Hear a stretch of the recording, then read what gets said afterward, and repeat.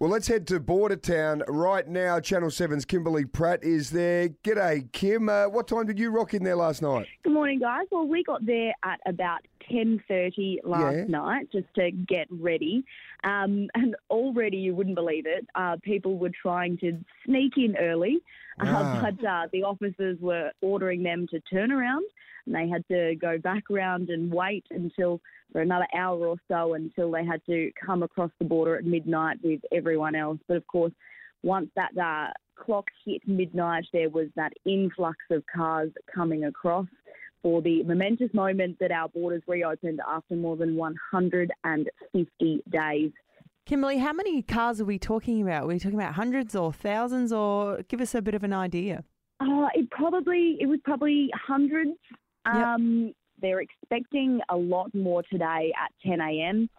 They're anticipating people will maybe get up early in Melbourne at 6 a.m. and by the time they've come through to Bordertown, it'll be about that 10 a.m. mark that we will see another big rush of people coming across the border.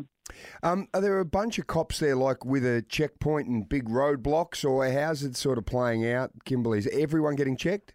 Look, there are a large number of police here, and SAPOL did say that they were boosting it to be able to help with that influx. But police officers did tell us yesterday that they're not going to be checking every single car because then that will create the real backlog. They're warning people, though, that if they are stopped, their vaccination statuses and their registration will be checked, and so to keep that in mind and have that at the ready if they are stopped. So, yeah, they're treating it logically, trying not to create too much of a backlog at that border.